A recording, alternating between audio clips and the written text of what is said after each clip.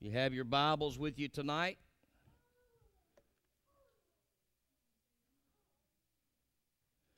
Amen. If you have your Bibles with you tonight,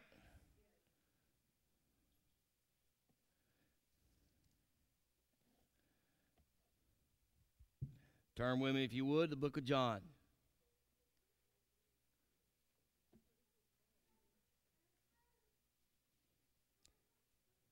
It's going to be called I Am the Door.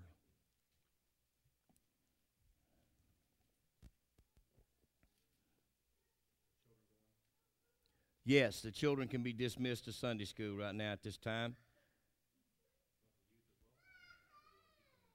Let's keep the youth in here tonight. Yeah.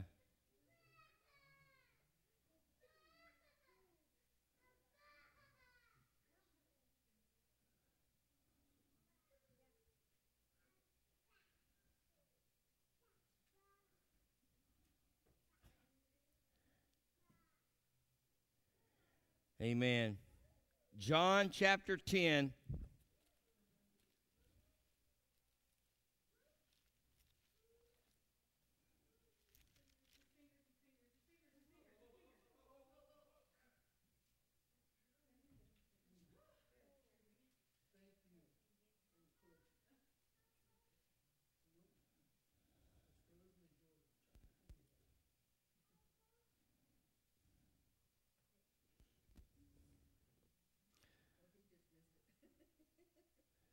Amen. All right. John chapter 10. John chapter 10. And we're going to start in verse 1. Now, I want to say to you tonight, I use a lot of different things for, and I go through and I see a lot of commentaries and things like that, most of which are garbage. And here tonight this is a message that somebody wrote, and I'm going to completely redo the message tonight. But I want to show you what this world teaches as doctrine and the contrast to the truth. The contrast of that to the truth. Amen. So I want you to see the difference tonight. Amen. So let's just start in John chapter 10, verse 1. The Bible says, Verily, verily, I say unto you, he that entereth not by the door into the sheepfold, but climbeth up some other way, the same is a thief and a robber. But he that entereth in by the door is the shepherd of the sheep. To him the porter openeth, and the sheep hear his voice, and he calleth his own sheep by name, and leadeth them out. And when he putteth forth his own sheep, he goeth before them, and the sheep follow him, for they know his voice. And a stranger will they not follow, but will flee from him, for they know not the voice of strangers. This parable spake Jesus unto them, but they understood not what things they were which he spake unto them. Then said Jesus unto them again, Verily, verily, I say unto you, I am the door of the sheep. All that ever came before me are thieves and robbers, but the sheep did not hear them. I am the door. By me, if any man enter in, he shall be saved, and shall go in and out and find pasture. The thief cometh not but for to steal, and to kill, and to destroy. I am come that they might have life, and that they might have it more abundantly. Father, For the next few moments here tonight, I ask you to just use me as a mouthpiece for the Holy Ghost. God, I ask you, Lord, to just give us the spiritual ears to hear your voice in this word tonight. Give us the spiritual eyes to see the path as you lay it out before us. And give us the godly wisdom, Lord, to walk in that path. And we thank you and praise you for it. And everybody said in Jesus' name, amen. You can be seated. The title of the message tonight is I Am the Door. Here they said that Jesus taught great spiritual truths simply. And true enough, he did. But unfortunately, most people don't understand even this simple stuff here. He said in one place, I am the bread of life. Another place he said, I am the light of the world. And here they refer to how clearly he explained the deep things of God, which truly he does explain the deep things of God, and very clearly. But still, they don't get it. He said a simple salvation message for sinners. True enough, but it's not nearly as simple as they make it out to be. All they used in this entire thing was Christ. Christ, Christ, Christ, Christ, Christ, Christ, Christ, Christ. Never the name of Jesus. Christ is not a name, folks. Christ is a description. They put on here, Christ is the door. No, Jesus is the door. His name was not Christ. He was Jesus, the Christ.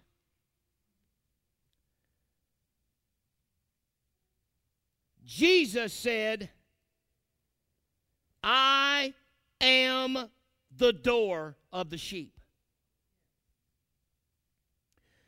True enough, what he did at Calvary is the way in. But it's through that name.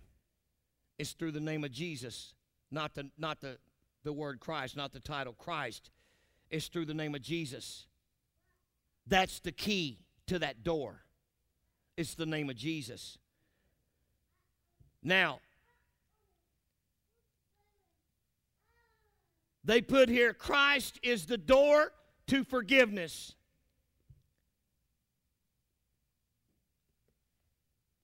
Jesus is the door to the sheepfold. The Lord said, let's just take a look at the Bible. What does the Bible say? The Bible says, if we confess our sins, who's he? Jesus is faithful and just to forgive us our sins, but forgiveness will not get you to heaven. Forgiveness will not get you to heaven. Remission of sins is what will get you to heaven. Because you can be forgiven your sins and still have spots on your garment. Without the blood of Jesus, listen, the blood of Jesus was not for forgiveness of sins. You need to understand something. Forgiveness comes from Jesus because he's the one we sinned against. But remission of sins, washing away of those sins, comes with the pure blood of Jesus Christ that washes our sins away. It removes, it's the greatest spot remover there ever has or ever will be, is the blood of Jesus Christ. The blood of the sacrificial lamb, amen, without spot or without blemish. The Bible says without the shedding of blood is no remission of sins. The Bible says repent and be baptized, Acts 2:38. Repent and be baptized, every one of you. Not some of you, not most of you. every one of you in the name of Jesus Christ. Why? Why the name of Jesus Christ? Because that's how you access the blood. By calling on the name of the Lord. Another place in book of Acts says, why tarriest thou?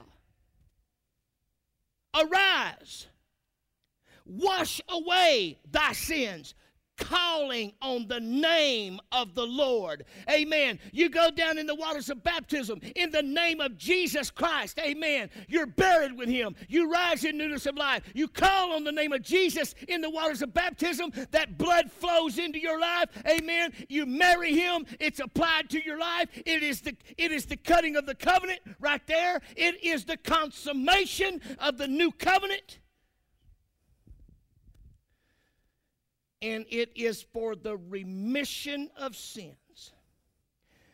Repent and be baptized, every one of you, in the name of Jesus Christ, for the remission of sins.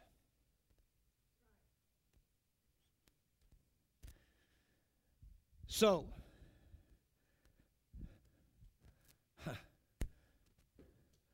you can't take away the name of Jesus, folks. It's the most important thing in the entire Bible. Never substitute anything for the name of Jesus. Never substitute Christ for Jesus. Never substitute anything for the name of Jesus. The Bible says he was given a name above every name. There's a reason for that. There's a reason why it says so many times in the Word of God, in the name of Jesus, in the name of Jesus, in the name, calling on the name. Amen. Those who are called by his name. Praise God. You better not show up at that devil. You better not come against that devil in your name. You better not come at that devil in the name of Christ. You better not come in that devil, against that devil in the name of Yahweh. You better come at that devil in the name of Jesus. Because the Bible says he was given a name above every name, and that at the name of Jesus, every knee would bow, of things in heaven, of things in earth, and things beneath the earth. Everything, every principality and power, everything is humbled at that name.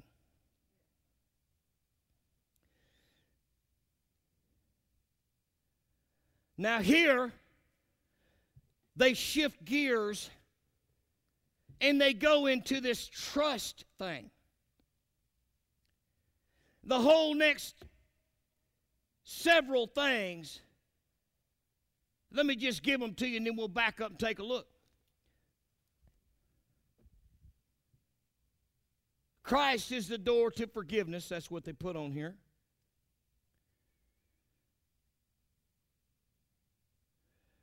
Those who trust him exit condemnation.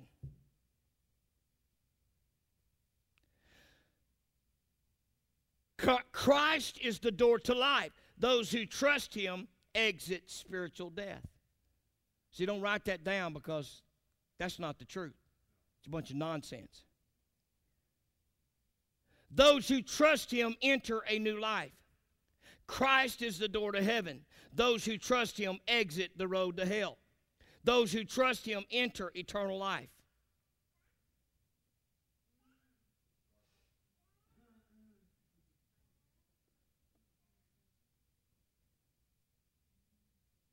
So let's back up and take a look.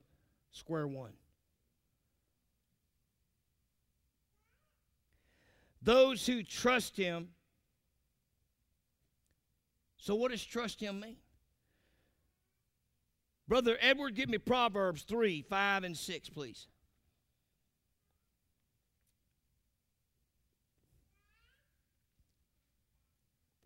Let me tell you what they mean by trust him. In their theory in the consensus of doctors in theology, which are blinder than a bat, their consensus is Jesus did it all, and don't you dare do nothing. Because if you do, you're trying to do it by works and not by faith. Their idea of being saved by grace through faith is being saved by His grace, and the faith is you trusting in His grace. That's what they say. That's what they believe faith is. They're out of their ever-loving mind. They're ridiculously stupid. And I'm talking to every one of you that preach that garbage. You ain't got the first clue of what you're reading. You need to just quit and go find you a job selling garbage cans somewhere. They don't have a clue.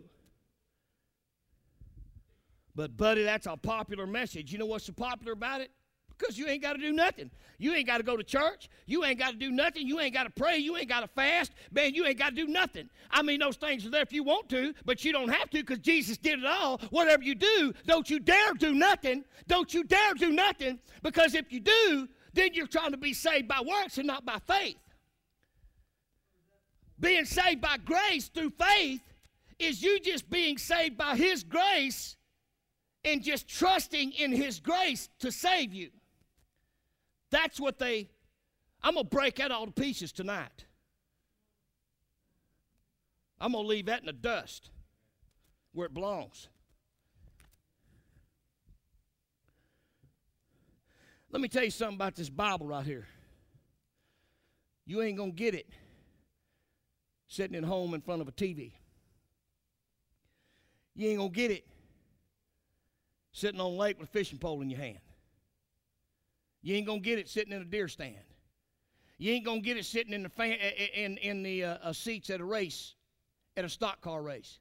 You're not going to get it at a football game. Let me tell you what the Bible says about it. The Bible says, 2 Timothy 2:15 says what? Yeah. Study to show thyself approved unto God. A workman that needeth not be ashamed, rightly dividing the word of truth. Study. How you gonna learn it? Study. This has got to be rightly divided. You got to rightly divide the word of God. It's all here. But let me tell you, buddy, the consensus of this land could not be further from the truth if they tried. And the devil has so cleverly weaved it in. Weaved that tangled web. And, buddy, once you get in it, once somebody bites off into that nonsense, you can't hardly blow that out with dynamite. Number one is because they love it. It means nothing for them to do. Jesus did it all. They don't want to turn loose of it. It's hard to take something away from somebody that don't want to turn loose of it. Now, so, what does it say right there? Proverbs 3, 5, and 6, come on. Trust in the Lord with all thine heart. Okay, so what do you say? You know, they're talking about trusting in the Lord. What they mean by trusting the Lord is just trust that He did it all. You got to trust Him. You got to trust that what He did was sufficient, and that's it. His grace is sufficient. They'll come with that thing all the time. His grace is sufficient. Oh, yeah, no. You don't, no, not by works. Not by works. I said, He makes you boast now. You got to trust Him. You just got to trust Him. Jesus did it all. Well, where's your faith at? Where's your faith at? Don't you trust Him? Well, dear God, where's your faith at, man? Come on, trust in the Lord with all thine heart. This is Solomon speaking. Come on. Lean not unto thine own understanding. Okay, you know what? You do need to trust Jesus with all your heart. You don't need to lean under your own understanding, because when we try to figure out how life works, when we try to figure out how we're going to make ends meet, how we're going to make A plus A equal B, or how we're going to make 1 plus 1 equal 4, amen. See, we can't calculate that. How in the world we're going to make putting our job on the back burner the best thing we ever did? How in the world are we ever going to make cutting out a job or leaving a job because it's going against the kingdom of God? How in the world can you make a positive out of that negative? Because that's trying to lean under our own understanding. How in the world can you walk away from something like that and have it come out to be a positive thing? See, that's where it's talking about trust in the Lord with all thine heart, okay? Lean not unto thine own understanding. Come on, in all thy ways, come on. Yep. He shall direct thy path. Amen. See that? There's what it's talking about. That's what the Bible's talking about when it's trusting in the Lord with all thine heart. Don't lean on to your understanding. When the Lord said, seek ye first the kingdom of God and his righteousness, and all these things should be added unto you, that's when it's talking about trusting the Lord. That's where you trust in the Lord. You trust that God is not lying to you, and that God said when he said it, but he meant it. When he said, amen, that when he said that you could trust in him, and praise God, he would direct your steps, he would direct your path, you trust that he's going to do just that. Amen. Okay, so here it says, those who trust in him enter justification. See, this is that free way in. This is that free way in where everybody just says, trust in Jesus, he did it all. They give Romans 5:1, which says,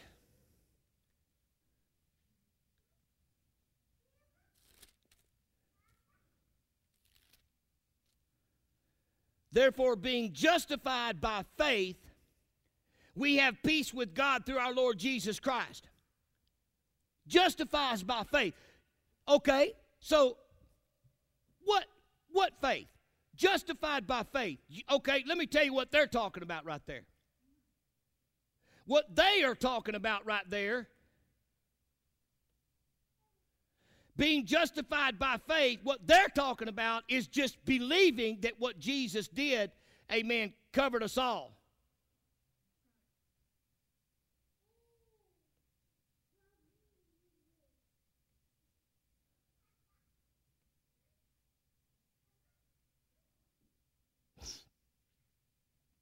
So let's just take a look, shall we?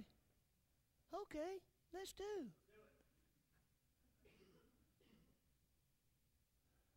So they go to Romans 5:1.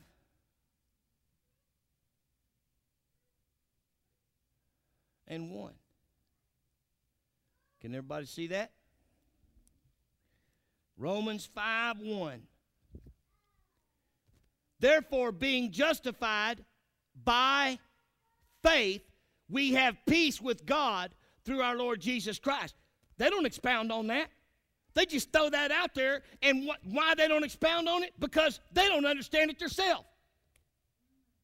They're the blind leading the blind.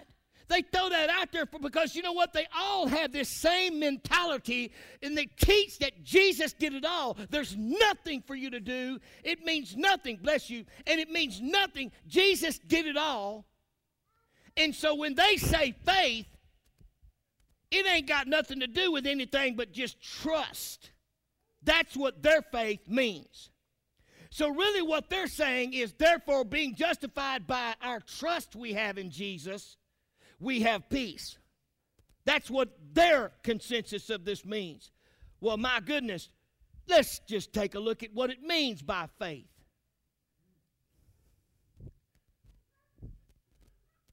The system of religious truth, the gospel truth, belief, faith, fidelity. This is talking about moral conviction of religious truth, truthfulness of God or religious teacher. This is talking about what? What's it talking about? The doctrine. It's talking about the doctrine, praise God. The doctrine of the Lord Jesus Christ. He himself being the chief cornerstone, praise God. The foundation of the apostles and the prophets. The word of God is what it's talking about. So let me rightly divide this for you. Therefore, being justified by our doctrine, by the doctrine of the Lord Jesus Christ, which is the faith we believe and follow, we have peace. There's that peace, amen, that it's talking about. The peace comes from that doctrine. You know what? I've heard it this week. I've heard it this week from several people. Recently. And it was really kind of an allegory. It was really kind of a opposite thing.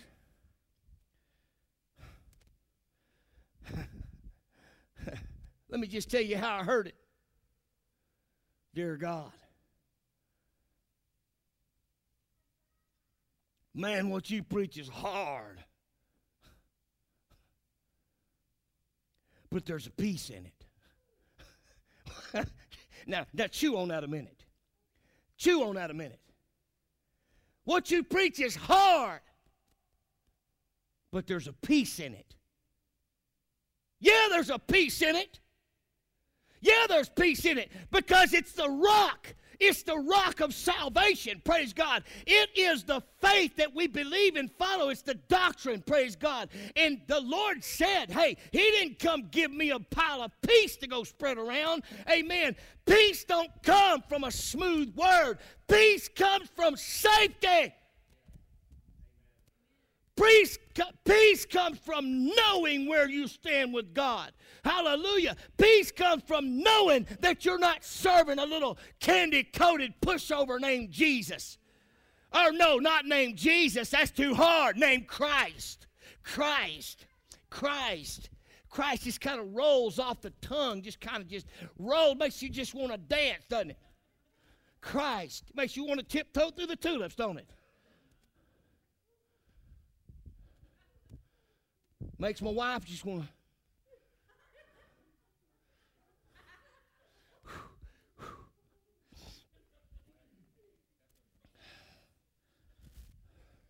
I don't need them right now. I'm seeing real clear.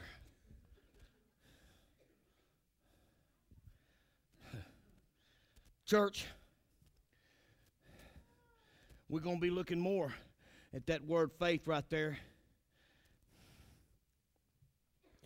The Bible says, let's just take a look. I want you to go over here because you know what? We may just dive in here and never come out. Ephesians chapter 2. Ephesians chapter 2. Leave it on. Leave that off because we're going to have we're going to go through lots of Bible tonight. Praise God. Everybody can see me up here. If they can't, they can hear me. That's all they need. Amen. Okay, come on. Everybody turn. Come on, Brother Edward. Turn with me. Ephesians chapter 2. Man, if there was a scripture that all Trinitarians and all these doctors of theology and these rich, fat, cat, lying, no-count, losing jokers want to preach, it's this scripture right here, buddy. This is the money scripture. This is the money maker right here, baby. This is the money maker.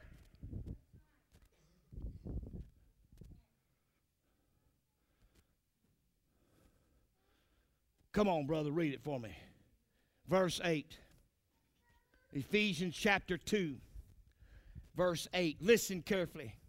Paul would be clubbing people in the head with a stick, boy, if he was here listening to what these fat cats are preaching out there, these lying thieves. Come on.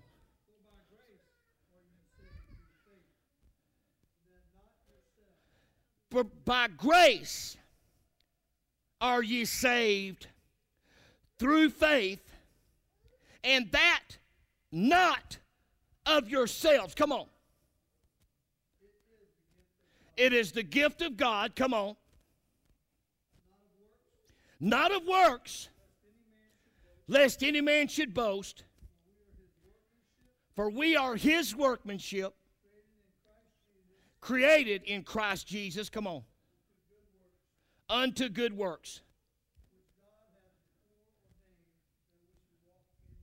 Which God hath before ordained that we should walk in them. That through 9, isn't it? Okay, thank you, brother. Okay, well, through 9 is what we needed. But anyway, okay, so here it is. So by grace are ye saved through faith. Where's the grace come from? Where did the grace happen at? What? Calvary's where the grace took place at. He went to the cross and He died on Calvary. There was His grace right there. You know, even when Paul had the thorn in his flesh. People misinterpret and they misunderstand what Paul meant when he said that the Lord spoke to him and said, my grace is sufficient. They misunderstood that. Some people see it as a license to sin. That Paul got all happy-fied then because, oh, well, my goodness, it don't matter what happens. Jesus is going to forgive me. It's okay. And my goodness, because his grace is just continually just for sufficient. No. The Bible says that was a messenger of Satan. So it was the devil speaking into his ear. And no doubt that it was, the devil doesn't tell us clearly, but it does through Scripture. If you look at it close enough, no doubt the enemy was right there reminding Paul, well, I see you're going to be Mr. Holy Man now. Yeah, but you was the one standing there holding the clothes of people while they were stoning Stephen to death. While you stay stoning him and you held the clothes. You took all kind of people to death and to prison. But you're going to be preaching the gospel now. See, you all turned around now. You Mr. Holy Man now. I see how it's going to be. Oh, yeah, but how you going to do that? You know what you did. You know what you did. Y'all know that same devil because he whispers in your ear all the time. You know what you did. I said, I saw you. You know what you did. Here it is right here. You want the instant replay? Let me show you what you did. Let me tell you what you did. Let me show you what you did. And Paul said, he asked the Lord thrice to remove it because it was a thorn in his flesh. A messenger from Satan. A messenger of Satan. So it wasn't something Satan was doing. It was something he was saying. But the Lord said, my grace is sufficient. He was talking about what he did at Calvary. He was telling Paul, what I've already forgiven you for that. Get over that. That's behind you now. I've already forgiven you for that. My grace at the cross was sufficient to cover all that. And it covered every bit of it. And that's as far as the east is from the west, because you've been baptized in the name of Jesus Christ. You wear my name. You are mine. You are the bride of Christ. You are the church. You are working for me. Those things are gone because my grace is sufficient. That's what that means. It's not a license to sin, folks. Grace happened at Calvary. And his grace was and is sufficient. But it's up to you to apply it. You got to apply it. That means when you sin, you need to find you an altar and get back a hold of that grace. Amen. You need to take a trip down memory lane. When it's time for communion, you need to be in the house of God and you need to take a trip down memory lane and remember what he did for you at Calvary and remember the grace that he gave and the blood that he shed. Remember those things and repent. That's what taps you into that grace. So he said, you are saved by grace through faith. So how is it that we're saved by grace through faith? My goodness, let's check it out and see.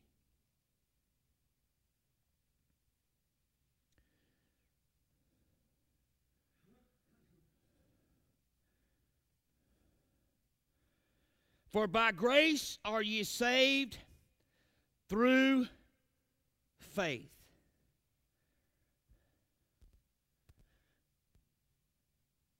Same thing. Credence. Moral conviction of religious truth. Truthfulness of God or a religious teacher.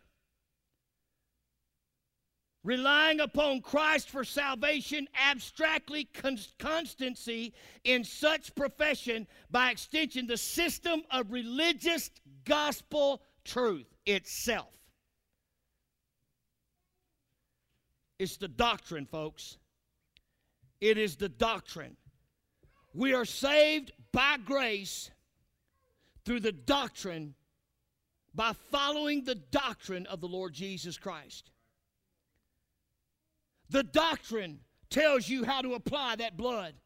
The doctrine tells you what you must do. What does it tell us? Remember when he said, repent and be baptized. They said, men and brethren, what shall we do? He said, repent, be baptized, every one of you, in the name of Jesus Christ. For the remission of sins, you shall receive the gift of the Holy Ghost. For the promises unto you, your children, all that are far off, and even as many as the Lord our God shall call. Okay? So now, the Bible says these guys here say those who trust in him exit spiritual death. They just think it's automatic stuff. Those who trust him enter a new life.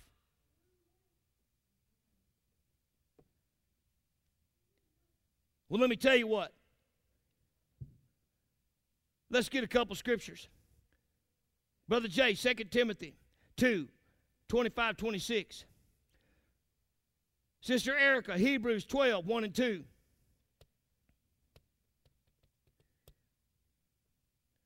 Those who trust him enter a new life. Sister Yunt, give me 2 Corinthians 6, 17. Okay, come on, 2 Timothy 2, 25, 26. Come on, what you got?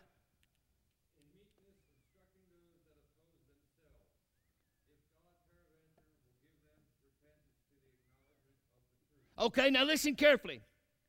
Now, does that sound like those who trust Jesus enter a new life? Those who trust him exit the road to hell? What is it? See, they're not talking about you doing it yourself. What they're talking about is when you say you trust Jesus, it takes you, you're automatically, magically taken off the road to hell, and you're magically put on the road to heaven. You're saved. You're magically saved right there. That's what they're talking about. When they say those who trust him, they're saying those who trust what he did at Calvary to save them, they magically exit the road to hell right there. Because they say, I trust you, Lord. I trust what you did at Calvary is sufficient. Your grace is sufficient, and my faith is strong enough to believe it. I believe it, therefore it is. They say, well, what they're preaching and what they're preaching is exactly what I'm saying. They're preaching that if you just say you trust what Jesus did to save you, that's it. You're saved. You're off the road to hell. You're now on the road to heaven. And as a matter of fact, they go on to say, in the next couple of things, they go on to say that you're already saved, that you already have eternal life. From the moment you say you trust in him, you trust what he did at Calvary, you trust what he did to save you, you're saved, you have eternal life. Not only you looking at eternal, you have eternal life. Okay, so let's listen to what he says right here. This is the real word of God right here. Come on.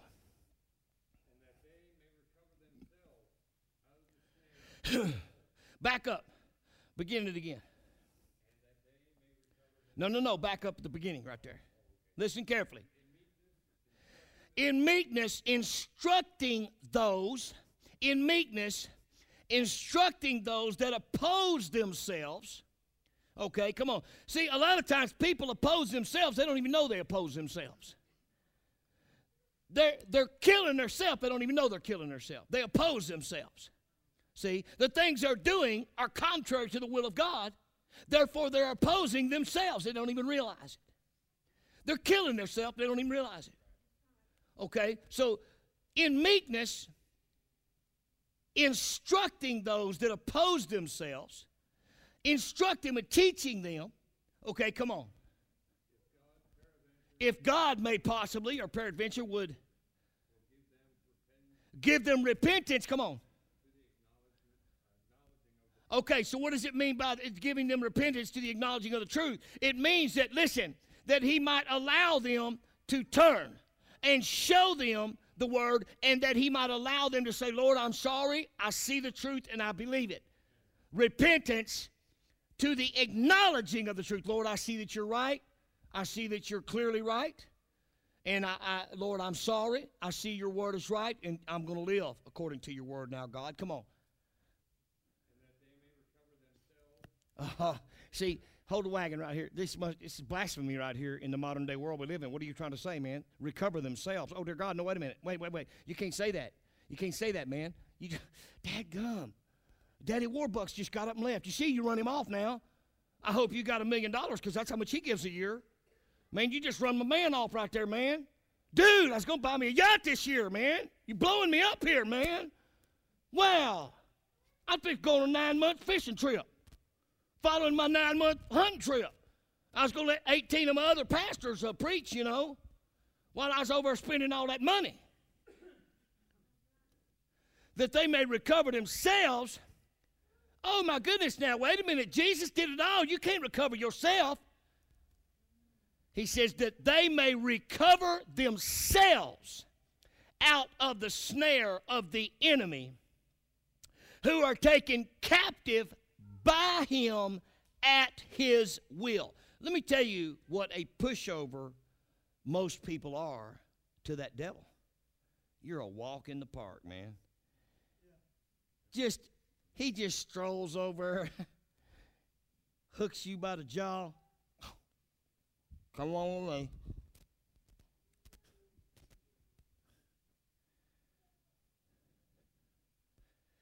How is it he pulled you around so many years like you was his wife? Because you was. Yeah. He just come along, hook you in the jaw, and off you'd go. Wherever it was he led you. He said that they may recover themselves out of the snare of the enemy, who are taken captive by him at his will. The devil comes and takes them captive anytime he wants to. Amen. But that they might see the truth, might acknowledge that it's the truth, might acknowledge to Jesus that it's right, and ask for his forgiveness, and that they may say, Lord, I am going to pull myself out of this mess. God is not going to drag you into church kicking and screaming. He's not going to beg you to come and serve him. Jesus ain't going to beg you to live life eternal. He's not going to beg you to come and take his gift.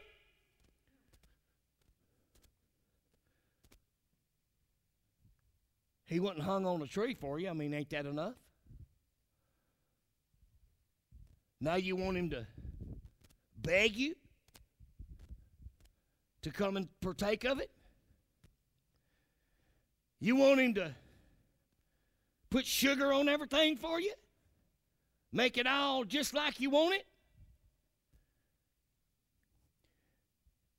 He ain't a microwave God. Jesus ain't he ain't one of them have it your way gods. There ain't nothing about him have it your way God. Was that the end of it, brother?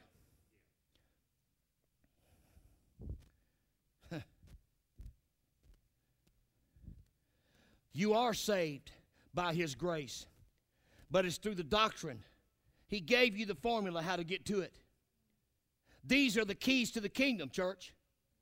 That's why he said, study to show thyself approved unto God, a workman that needeth not be ashamed, rightly dividing the word of truth. Because rightly dividing the word of truth will get you the keys to the kingdom. The keys to the kingdom are the revelations in the word of God. Not the book of Revelations, the revelations of all the things in the kingdom of God. One of those revelations, one of those keys is Matthew 6:33. But seek ye first the kingdom of God and his righteousness, and all these things shall be added unto you. That's how we get. Give, and it shall be given, the Bible says. Good measure, pressed down, shaken together, and running over, shall men give into your bosom. That's how we get. That's the key to getting. What's the key to getting? Giving. What's the key to forgiveness? Forgiving. Forgive if ye have aught against any, that your Father in heaven might forgive you your trespasses. For if you forgive not your brother their trespasses, then neither will your Father in heaven forgive you your trespasses. So the key, the revelation, the understanding, and the key to forgiveness for you is to forgive somebody else. It's the law of the harvest, sowing and reaping. You cannot reap before you sow. How are you going to get forgiveness if you hadn't sown any? Let me tell you something, folks. You need forgiveness. And let me tell you something, folks. You got a whole lot of forgiving to do. Every day of your life, you come across some things you're going to have to forgive and people you're going to have to forgive. And if not, God can work you up some right quick.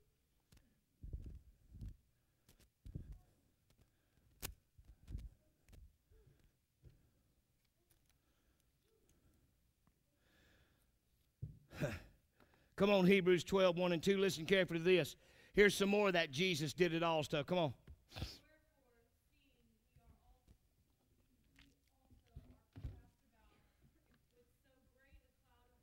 Therefore, seeing we got so many people watching us, we're therefore seeing we are encamped with so great a cloud of witnesses.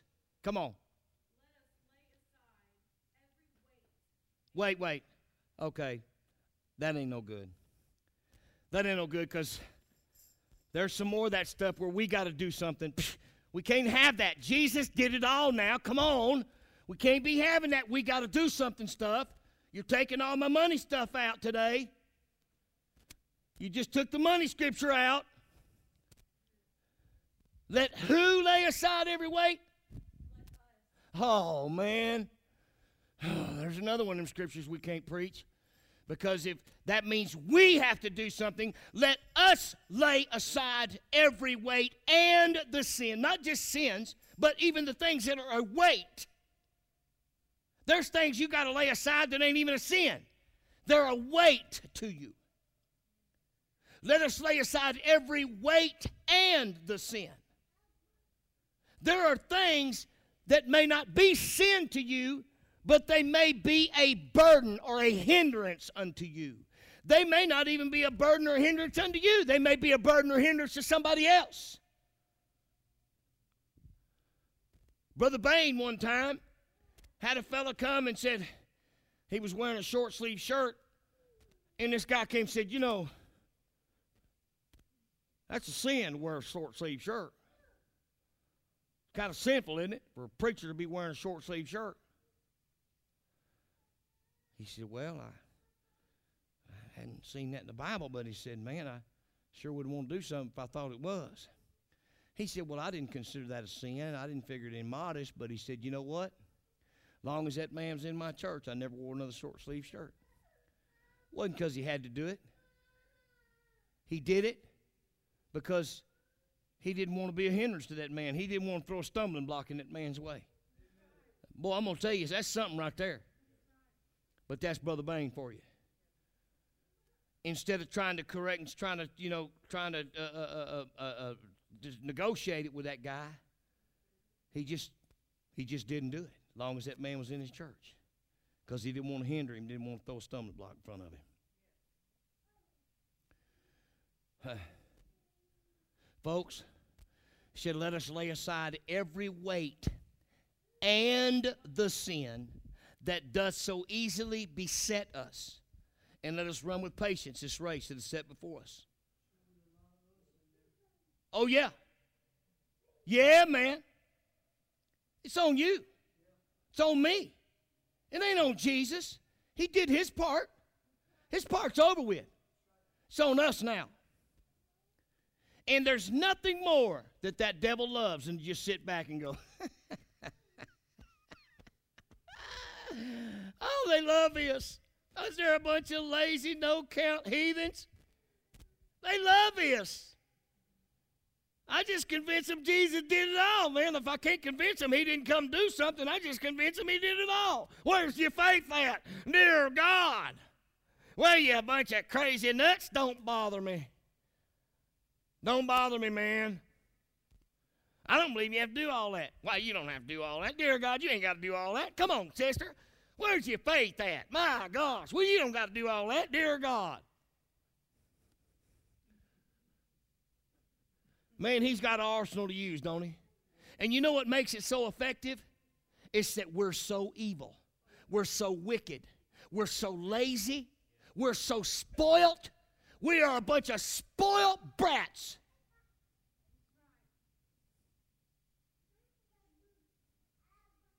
There ain't never been people spoiled, more spoiled than what we are.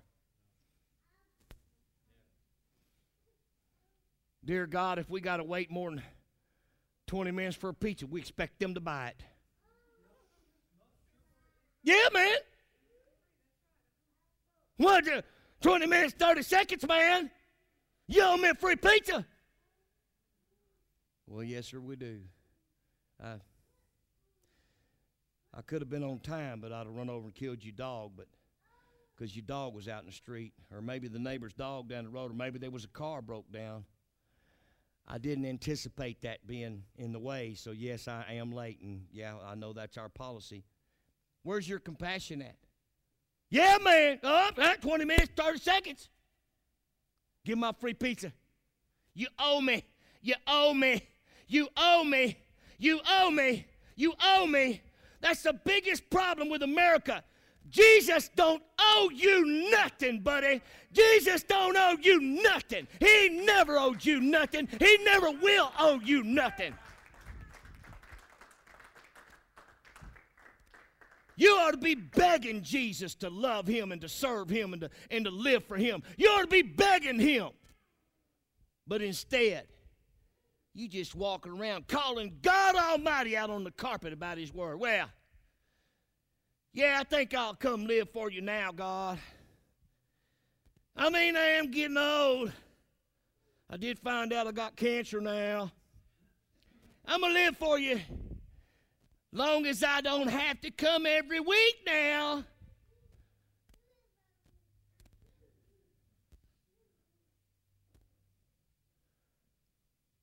That's the kind of mentality we got in this land. It's not, what can I do for you, God? What else can I do for you? It's, I don't believe you have to do all that. Do I have to do all that? What do y'all preach? What do y'all preach?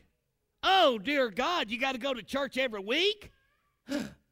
More than, excuse me, I just had a heart flutter. More than once a week? Oh, my God, what are you, crazy? You're in one of them cults, ain't you? Are you Pentecostal?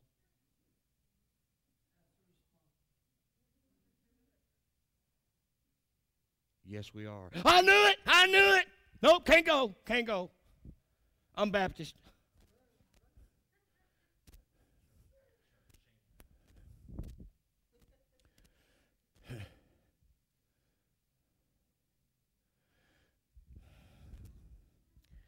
You know the sad thing about it is? There's people listening to me right now on this tape, and I'm pointing right at you. You're sitting there looking at me right on this tape.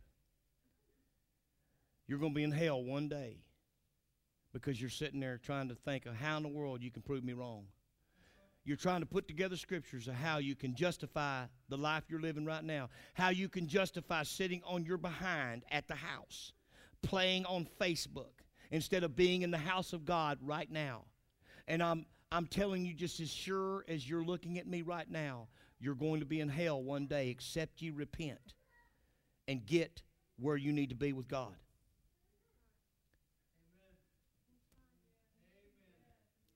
I have no ulterior motive. Do you people that are in this building, do you think I'm after your money? Do I come across like that? Seemed to me like this morning somebody had to remind me once again to take up the offering today. Now, let me ask you this.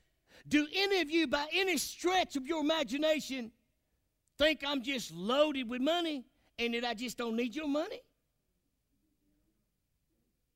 No. But let me tell you something, folks. I've never been in this for the money, and I never will be in it for the money. God takes care of me however way he wants to do it. If it's by this church supporting me, then that's fine, well, and good. If it's by me climbing trees for a living, I don't know. If it's, it don't matter to me how God takes care of me. He's going to do it. But I'm not in this for the money. And I sure ain't trying to round up enough money for a second Learjet.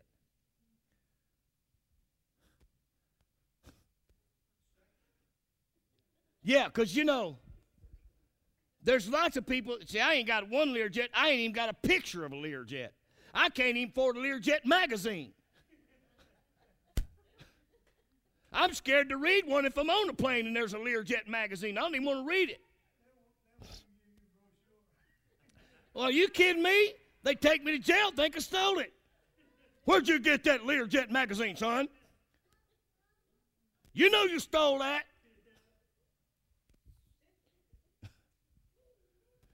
I guess they'd have to call me Creflo Penny.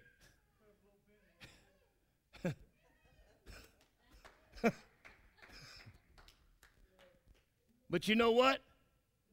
I saw just the other day where he's buying him a $600 million plane.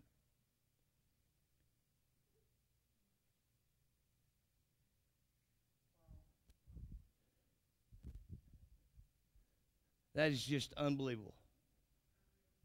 That's depths of hell right there. You got to press in to get that deep in hell with stuff.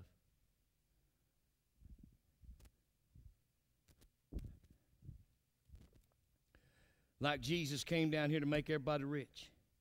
You can have your best life now. I don't want my best life now. I want my best life up yonder, praise God. And I want lots of it. Amen. And I ain't talking about money. I'm talking about liberty, man, freedom. I'm talking about true freedom, peace that surpasses all this world's understanding, because the only thing that gives peace in this world right here to those kind of people is money. That's a peace that's going to pass away right there. But the peace we got, it ain't going to never pass away. It's just going to get better. Okay, 2 Corinthians 6:17. Let's talk some more about those who trust him. Who's just all trusting Jesus. He did it all. Come on. Who's got it? Come on. Wait. Now, are they riding in a wagon? Is that a limo taking them? I mean, now, wait, who's picking them up? Are they having to drive themselves out of this mess? Or is this one of them where you call Uber, or you call somebody to come and pick them up and help them out of that problem? What did it say?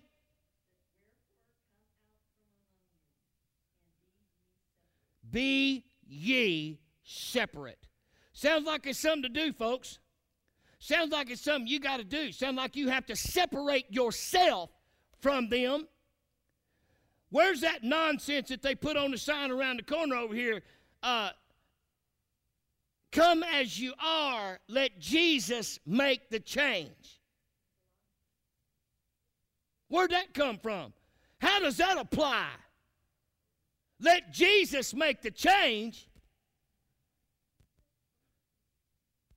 Does that sound like Jesus is making the change? Sound to me like you're the one doing the change. He said, you come out from among them. You be separate. Separate yourself from them.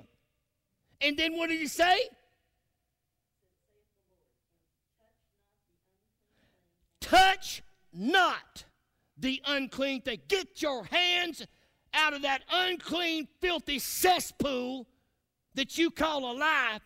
Quit touching that mess. It's unclean. Touch not those unclean things. Stay away from that stuff. Get away from them people. Get away from that stuff. Put that mess down. Get out of there. What are you doing over there? What are you doing hanging in a bar? What are you doing in a strip club? What are you doing hanging out with a bunch of thugs? What are you doing listening to that garbage on the radio? What are you doing all that stuff you're doing? Come out from that mess and leave it alone.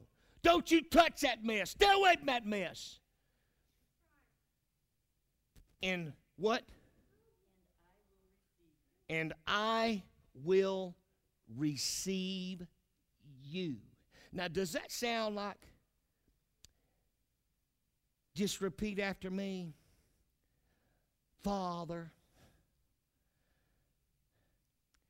I just receive you, and I make you.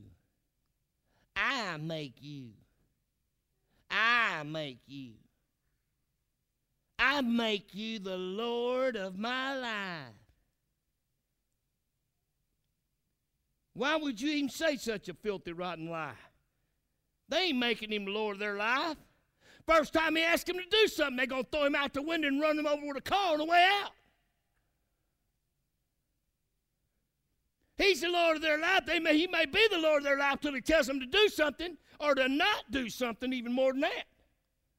Well, honey, here I thought you's the real God. I make you not the Lord of my life now. I take that back. I'm back as the Lord of my life now, and I say it's okay. Because I deserve a break today. Just ask anyone, they'll tell you. Ask me, I'll tell you.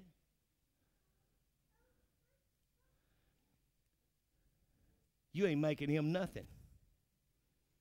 He is what he is. He said, I am that I am. You ain't making him nothing. Let me tell you something. You ain't changing God. It don't matter what you do. You can stand on your head. You can quack like a duck. You can do anything you want to. You're not going to change God. Every doctor of theology that's ever been or ever will be can get together and have a consensus of anything they want to, and it ain't going to change the Word of God. It ain't going to change God not one bit. Never has, never will. He is the God Almighty. There's none beside him. He is all alone. This is his word. It ain't never changed, and it never will. No one's ever changed it. No one ever will. You can try to write a book, put your name on it. It ain't never changed the Word of God one iota, and it never will. It ain't never changed. Neither has he. He said, I am the Lord. I change not. This world has it so wrong. And when I say world, I mean 99.9% of every church on the planet, which is no more than just the world, and any more dressed less than they would be in the world. I mean, really, some of the churches you go to now, the worst dressed people on the planet. Used to, they at least had the dignity to come to what was supposed to be the house of God and dress like they're dressing to see a king. But now, if you do that, well, you're out of your mind. God ain't looking at that. Who do you think's behind all that garbage? Who do you think's the one saying that mess? You ain't got to do all that. Why you ain't got to do all that? Does that sound like Jesus? Well, my goodness, just dress like an alley cat. Dress like a dog. Come on, man. You know you're going to the whorehouse after church anyway. May as well dress accordingly. You know you're going right from here to the liquor store. You know you're going right from here to the barbecue. Make sure you get that keg. Make sure you stop and get the keg on the way.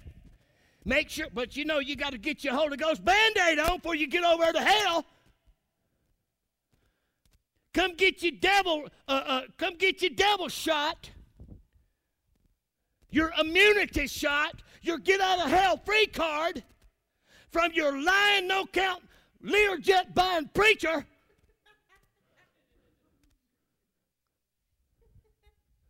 Before you go over and start rolling around with the devil this afternoon.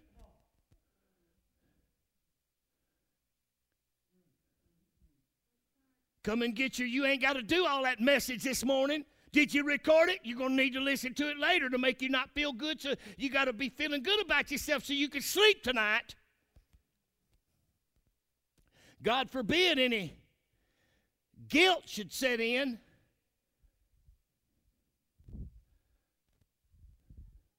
Next thing you know, you might even have a change of life. Dear God, what would that be like? My God, next thing you know, you might start coming to church more than once a week or once a month.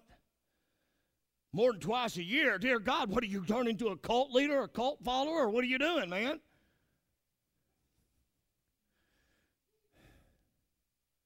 It's sad, isn't it? Saddest thing about it is it's true.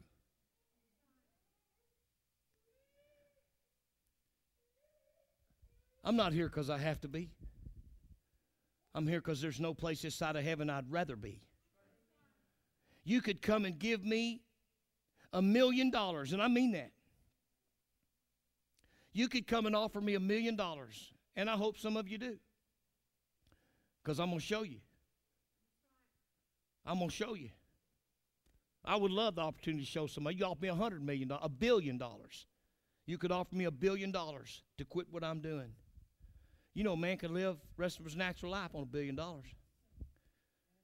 Yeah. And I tell you, I don't want your money.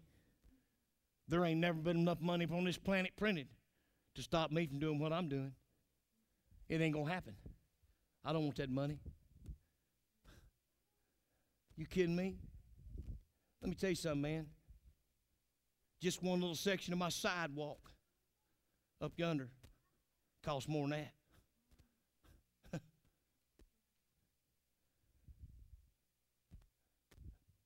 What kind of price you put on peace? What kind of price you put on joy? This is that peace that people can't understand because it comes without money. That's what's not understandable about this peace. That's why this is a peace that surpasseth all understanding, because their understanding comes from money. Their understanding comes from this world. They can't understand how I can have peace and be broke all at the same time. I got Jesus. I don't look to me. I don't look to me. I don't look to somebody to take care of me. I've got Jesus, and he knows everything about me. I don't have to explain nothing to him. He knows every part of me. He knows parts I don't even know. He knows things about me I'll never know. He's the one created me, and he knows the ending from the very beginning. He knows the ending of this. He knows what I have need of before I even ask him. So I don't have to explain to him. He already knows it.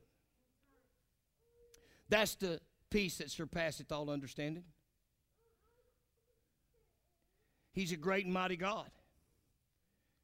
Those of you listening by tape tonight, and those of you that are here tonight, I want you to understand, this is the truth. This has been so meticulously torn apart and turned upside down.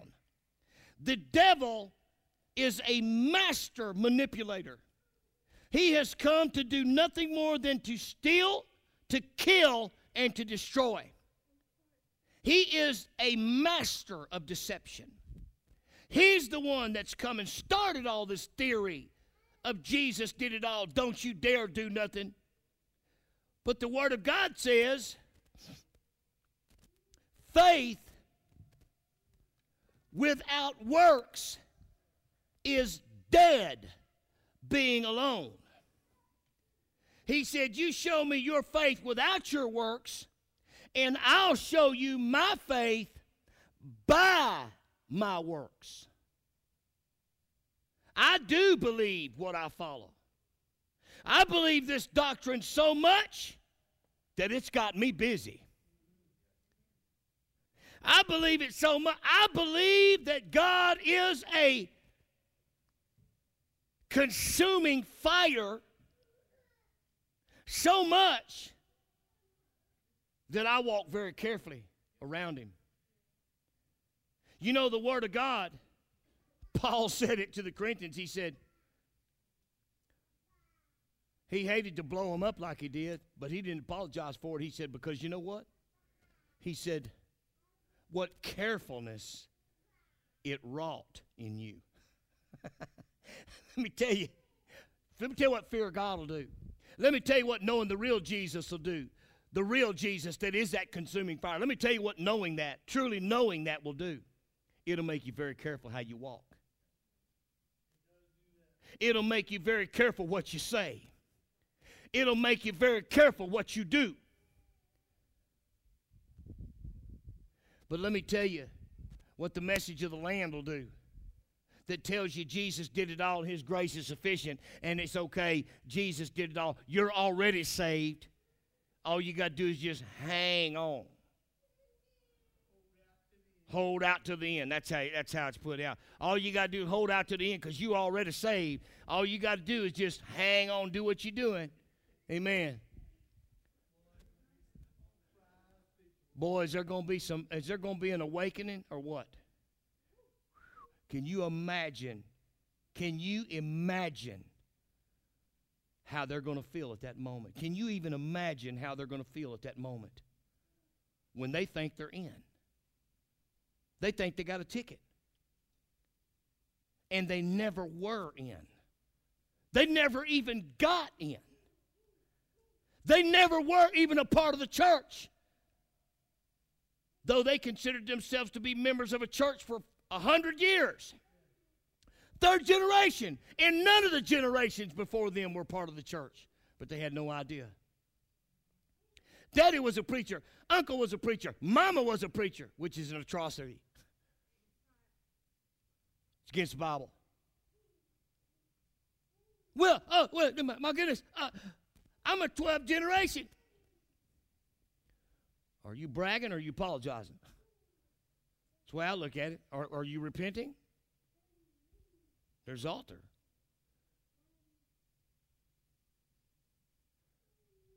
Knowing that they're saying it to brag. Had a guy tell me one time. He's about third generation Pentecostal. Well, I'm so glad that the Lord sent you, Brother Hoffman, to them people. Talking about people at the recovery. I'm so glad He sent you to them people. Because now, I myself, I never smoked a day in my life. I've never said a cuss word. I never did a drug or anything like that. I've never drank in that old nasty alcohol. Oh, my goodness. We was in church, man, when this was going on. And here I was standing at the back of the church, man. Right in the middle of service, I said, yeah, praise God. Woo, my kind of people. Praise the Lamb of God. Isn't that what I said? Man, the pastor like to fell out his clothes up in the pulpit. I ain't kidding you, man. He like to have an accident, man. Scared him to death, man, because they didn't never know what I was going to do next anyway. I always kind of thought they thought I was a little crazy anyhow. They all kind of walked a little crazy around me anyways. You know, I don't know about that guy, you know. Yeah! Woo! That is my kind of people. I'd much rather have people, man, that's willing to put their face in the floor and somebody got their nose so high up in there, if it rained, it'd drown them. Well, I myself never have. And you never will either till you change that attitude. Went to a church one time. My beautiful wife. Let me tell you something, buddy. There ain't nobody on this earth any better than that woman right there. I guarantee you, buddy. I guarantee you'd have to climb a ladder to kiss the bottom of her shoes, most people. And here she, in a church, before we got started back here, we was in a little church. Wasn't a little old church. And the pastor's wife never did even say hello to her, not one time. Huh? Yeah. Yeah, never did say hello to her. And that woman, on the best day of her life, isn't even equivalent to the sole of her shoe. Worthless scumbags to me. Boy, we ain't like that in this church. Oh, you come in this church, man, we're going to wrap you up, buddy. We're going to love you so many ways you bound to like some of it. Amen. You know why? Because we're real people. I know who I am. I know where I came from. I know what, man, I tell you, I'm still mesmerized by it. I'm still dumbfounded by how good God's been. How in the world He could use a bum like me. How in the world God could ever take a no-count loser like me and put me in a pulpit with a Bible in my hand. It had to be because nobody else wanted the job. Nobody else would do it. It was one of those deals where He said, whom shall we send? And I said, Lord, send me. I'll go. Yeah.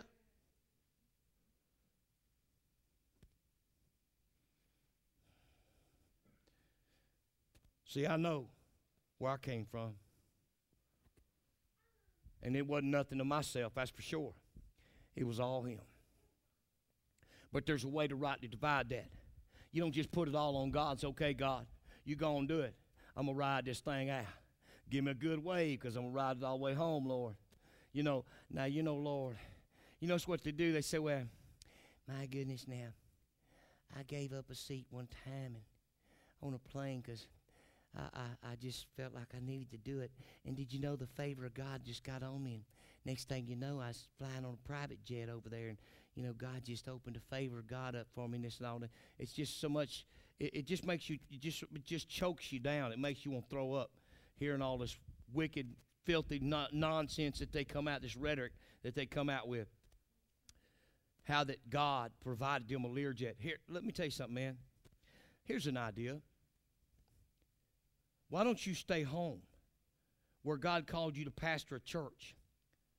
Why don't you clean house in your church and get all them homosexuals out of your church and tell them to get down to that altar and not say, now I lay me down to sleep with Bill, John, and Jerry, but hey, how about put your face in the altar and say, God, forgive me, a sinner. I repent.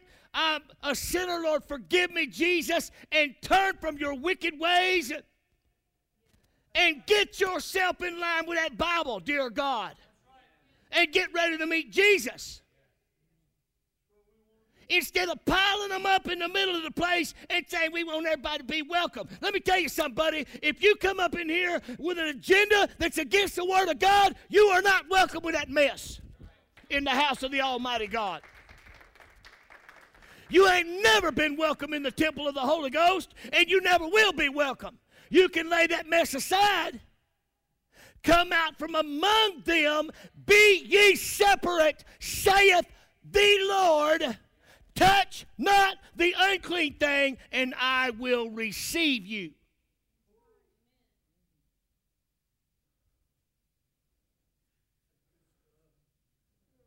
It's the truth.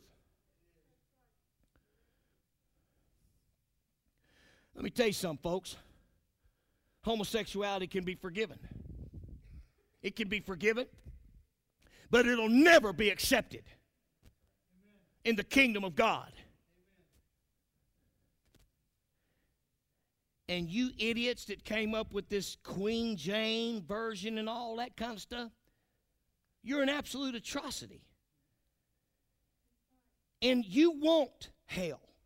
You want death and hell. And you're going to have it. You're going to have it. You're going to see the real hell. And you're going to spend an eternity in it, except you repent and turn from your wicked ways. The Bible tells you it's wickedness. And that ain't just Old Testament, it's New Testament. The Bible said men doing that with men, that which is unseemly, receiving in themselves that recompense which was meet, that recompense of their error,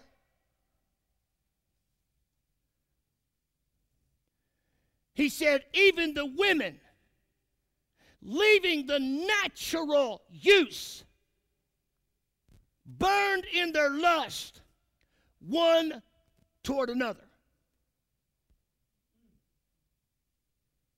There's a natural use for a man. There's a natural use for a woman. And homosexuality is absolutely against nature.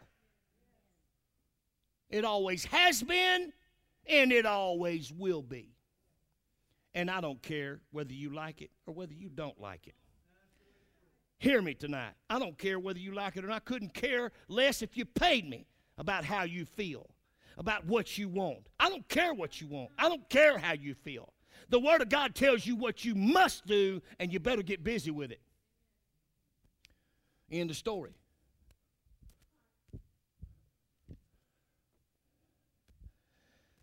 Whether the devil likes it or not, there is going to be the church of the living God, the God of Abraham, Isaac, and Jacob, until the day